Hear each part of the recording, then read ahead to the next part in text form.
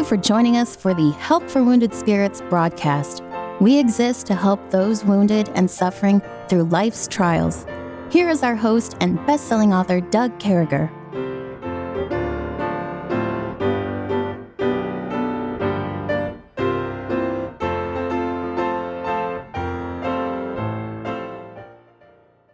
Great to be back with you, folks. I certainly hope this finds you all well and in the arms of our Lord and Savior, Jesus Christ. He alone is worthy. He alone is the reason that we get up early and do this broadcast. He's the reason that we put it out there. He's the reason that the radio stations and the podcast services cover it.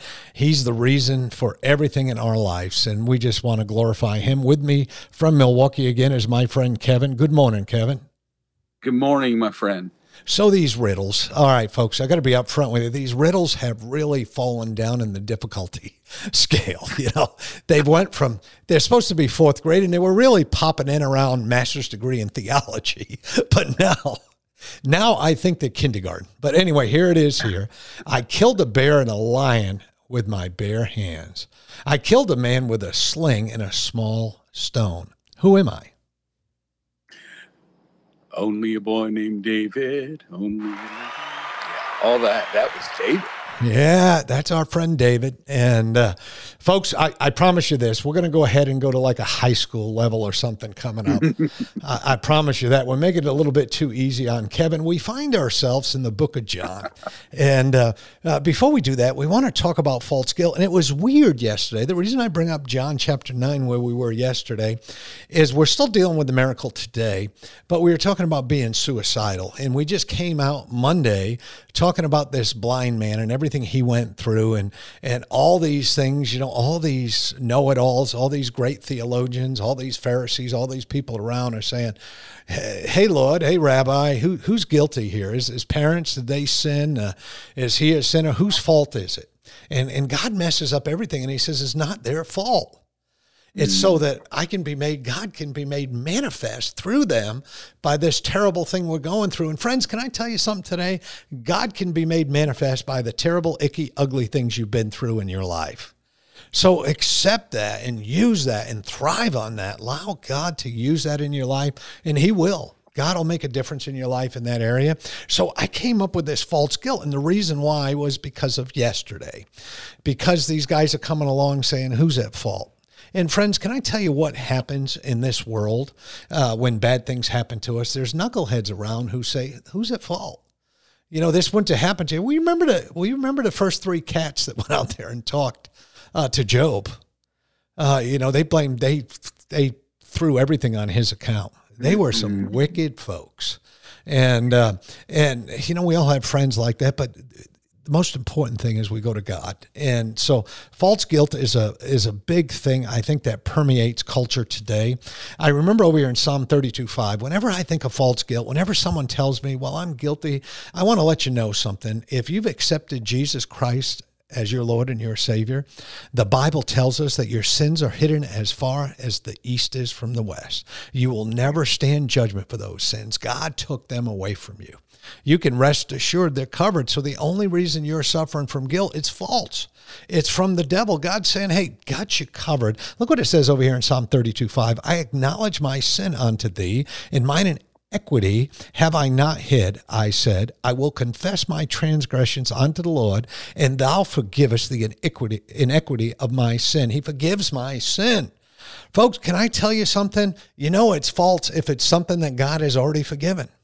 So here's what you need to do. If you've accepted Jesus Christ as your Lord and Savior, and there's something in your life that you need to get rid of it. Do what the psalmist just said. Acknowledge it. Confess it. Give it to God. And you know what? He forgives it. And then that guilt is false. The devil wants you to think you're no good. He wants you to have shame. Listen, friends, you've given it to God. It's not there anymore. What are you thinking, Kevin? No, that's so good. Yes. Blessed are he whose transgressions are forgiven, whom the Lord will not impute iniquity. He takes it away as far as east is from the west. But false guilt is a very real thing. And until the young Christian in particular recognizes that they're going to get that sometimes, and the source of it, they're not going to have real victory in many cases.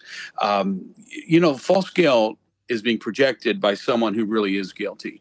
Now, if you have a narcissist in your life, it could be someone you're married to, it could be a parent, it could be a boss, but you know the feeling then of someone who is projecting their problems, their faults, their dissatisfaction.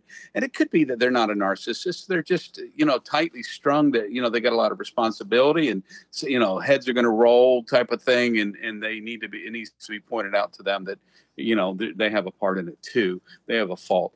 But a narcissist will actually use other people to hide their faults and will continually fall to that and defend it eagerly. So, but ultimately, Satan, in the book of Job, it's revealed that Satan is the narcissist of all time. And he projected his guilt onto Job. And so his resentment, the fact that Job loved God despite being a sinner, because it was God's grace that initiated Job's love back, and Satan will not put up with that arrangement. And so he attacked Job mercilessly with false guilt through his friends. And brother, I think it was Hannah Whitall Smith that said that, this is not a quote, but that Satan will give you a thought, just like someone puts something in your hands and then says, aha, look what you are holding. Wait a minute, where did this even come from? Well, you have a thought, and that thought is wrong. It's evil. It's not belonging there. Once that thought is in your mind, Satan will come soon enough and say, aha, look at you. You don't deserve God's love. You're not righteous. I've been telling you you're not righteous, and here is proof. And we have to recognize and discern that is not God's way of doing things. Besides, we're all sinners. And so we provide a perfect landing zone for Satan's, airplanes, his bombers, there's nice spots for them to land. And so we just recognize, Lord, I'm a sinner. There's truth to what is being told me, but you are my advocate. I accept your advocacy. Yes, I feel false guilt. Yes, I feel this imposter syndrome where I'm trying to live for God, and part of me says, this is not, part of me doesn't want to do this. Well, guess what? We are still in Christ, like you said, Doug. In Christ, we are altogether righteous because he is altogether lovely. Yeah, that is great. And just remember, one of my favorite verses is in 1 John 1:9. If we confess our sins, he is faithful and just to forgive us our sins and to cleanse us from all unrighteousness. The devil wants you to think there's no cleansing available for you. You just tell that nasty old devil there's plenty of cleansing in the name of Jesus Christ, your Lord and Savior. It's a bunch of false guilt. Don't buy into it. Just trust in God, and boy, he'll do a work in your life.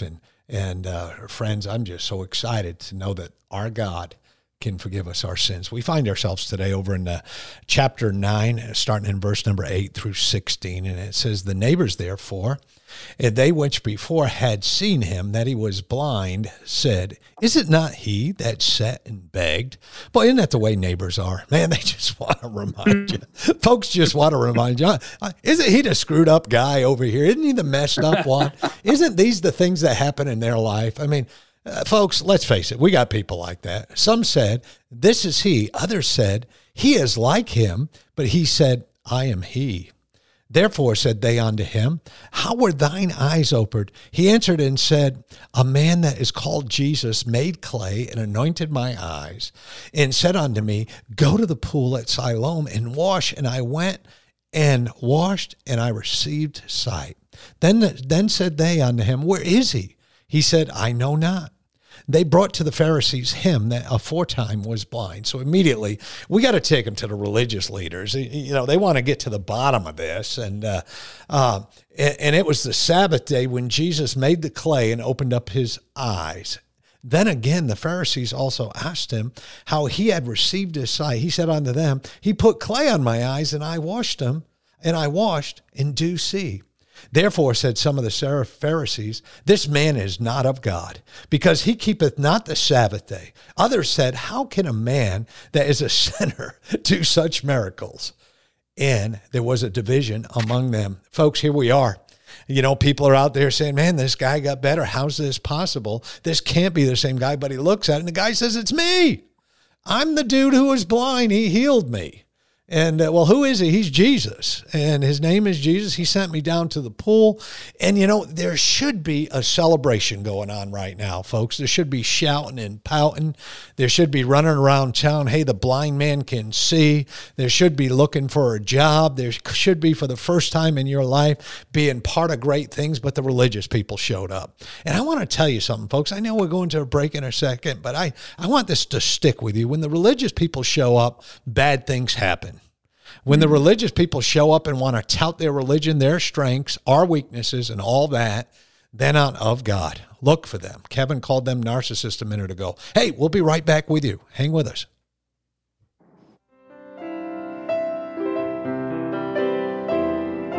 Doug will return shortly. Meanwhile, you're hearing this music while radio stations are identifying themselves and broadcasting advertisements.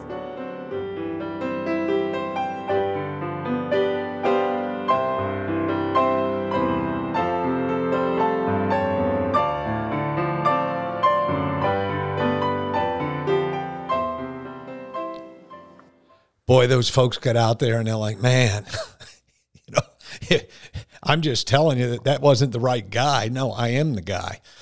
He healed me. He just put some spit there. Kevin, again, people are trying to take away godliness from God. You can't do that. You can't separate them.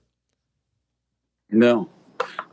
This scripture reminded me, and you mentioned something about the neighbors saying, yeah, basically, you know, is this not he that sat and begged?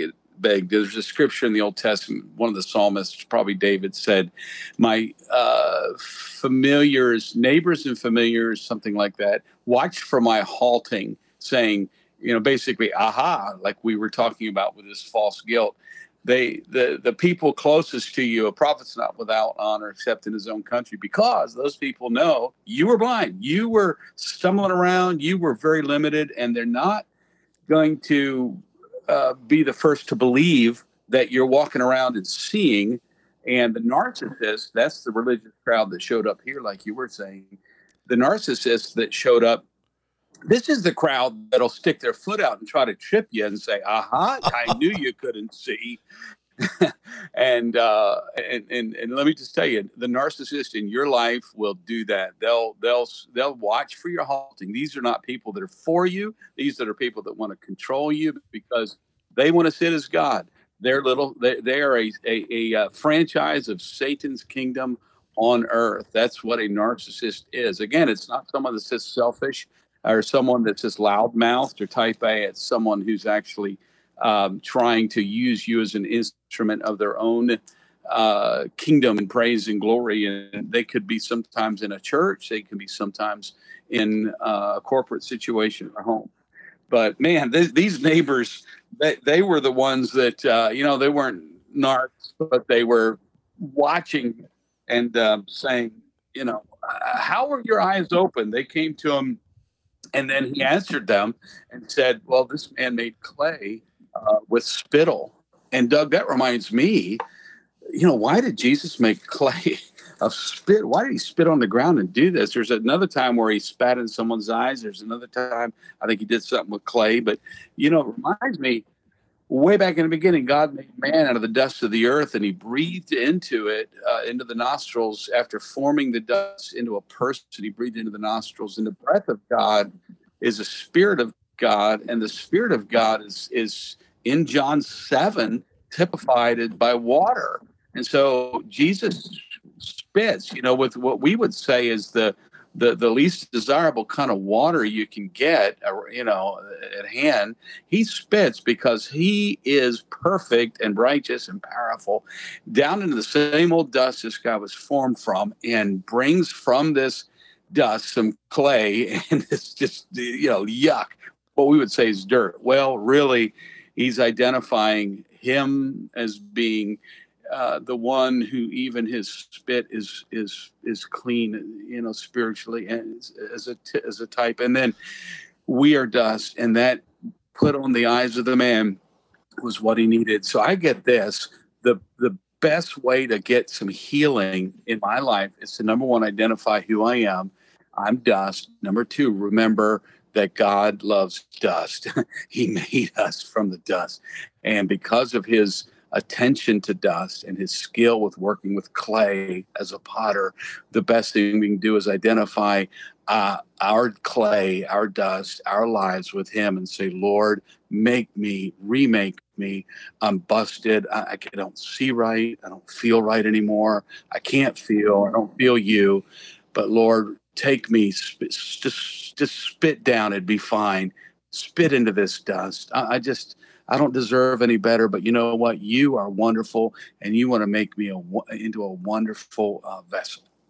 Yeah, and that's such a great point. And you know what I was thinking while I was listening to you talk too, Kevin? I was coming down to God's timing and purpose. You know, nobody knows how old this man was or how long he had been blind, but we're being told he was begging. He was out there. Obviously, at some point, you know, people died young. We can surmise a lot of things. His parents could no longer be with him. You know, people are sick of it, so you bring him down by the pool, and people go down by the pool to get a miracle. They still look for that particular pool today and many others, you know, where they've seen Mother Mary or something like that. They don't realize it's not the water, it's the provider of the water. And folks, so I'm thinking about God's timing and purpose when I think about this. And so many of us are at wit's end. We're going through stuff in life and we say, man, this stinks. I wish it would end already. I wish I wasn't going through that. And then as time goes by, and I remember when my PTSD showed up in 93, 94, and I held on to that for years. And you know, if I'm not careful, I can go back and say, well, God, why did I deal with this for several years before you healed it? Because God was building something that could be made manifest through me. God was building something that I could stand up and say, look what God has done for me. And friends, can I tell you, don't get wrapped around God's timing. Don't even get wrapped around God's purpose. Let him handle that within you. I know some people like, why did I go through this? What is the purpose? You know, and Debbie and I were out in Utah a while back, and we were talking to this lady, and one of the questions, and she wasn't at the church we were at, but at another place, but one of the things she brought up was purpose on going through things and stuff. And this is what I know. God is infinite, and I'm not. I'm this finite little dot in this whole wide world that doesn't even make a dot. And God is everything. So me as a human being, you folks where you are as these finite human beings, don't get hung up in the time and our purpose. Just know that God showed up and he healed the guy. The guy's not blind anymore. And he does give us a purpose in this particular guy's place. We don't get it a lot, but and he said, so this can be made manifest. So maybe the purpose in a lot of things we're going through can be made manifest, but so many of us want an exact moment, quote, time. Get over that. You know what, folks? We're here to bring honor and glory to God. We're here to make God shine. We're here. We serve a big God. We're just these small people, Kevin. And if we can take the timing out, even if we can take the purpose and just do the blanket statement so God can be made manifest through you. And don't get caught up who it's going to, where you're going to be, where you're going to be standing, but trust God. You'll be a better person for it. Yeah. You know, when I deal with a product or a company that I really trust, that, you know, I remember one time I was hired by a company. I was put on a forklift. I'd been involved in the construction of a warehouse, and now I was hired into the company as a forklift driver, a high reach driver, one of these vertical forklift drivers. And I just remember I was so excited. I really loved the company. That I really believed in the plant manager. I really believed in my immediate supervisor. It was just a good group, and I feel that way about Wounded Spirits. And so when you ought to look for that church. By the way, that you just it's not about feeling. It's about trust. You know, I trust they're going to give me the word of God. But the point that I'm making is, when I was hired by that company, I did not have to ask all these questions in my mind or to them, like, oh, what about this forklift? Is it safe? And why are we using this forklift? And what about the time of the break? You know, why is there not longer time for break? The questions were taken care of because of trust. And that's the way I want to be with God. You know, eventually someone came into that company and wanted to start a labor union, but it didn't go anywhere because all the employees were like, we love our company. We're glad for the pay. Every company's got troubles, and we don't want someone, some union to come in and want to run us and do all that kind of thing. So I just like Doug, what you're saying so well, we can just trust God. And that's where we need to be found. That's good, Kevin. That's where we need to be found. I like the God. Kevin said, I like my company. I trust him. I felt good. I love my God. I trust him. I feel good. And sometimes, the image of God can be skewed in our minds and our thoughts by these wicked people, and we just need to get away from them. And that's really what it comes down to. We sure do love you, folks. We thank you for the opportunity to come. Remember, tomorrow, we're going to be dealing with the subject of confusion for those people who suffer from PTSD or people who just suffer from confusion. And we look forward to seeing you tomorrow. May God bless you. And hey, wear that smile that only God can give you today. Thank you. Thank you for listening to our broadcast. At Help for Wounded Spirits, we believe the Bible and place great importance on you having a personal relationship with your Lord and Savior. The Bible delivers a clear and simple message of salvation, outlining how you can begin your personal relationship now. First, recognize that you are a sinner, as all have sinned and come short of the glory of God. Second, understand that there is a cost to our sin, as the wages of sin is death. Third, realize that Jesus alone paid that price. To receive salvation, simply ask the Lord to save you in Jesus' name while believing in your heart that He alone can save you, and He will. If we can help you with your salvation or to direct you to a local church, please do not hesitate to contact us.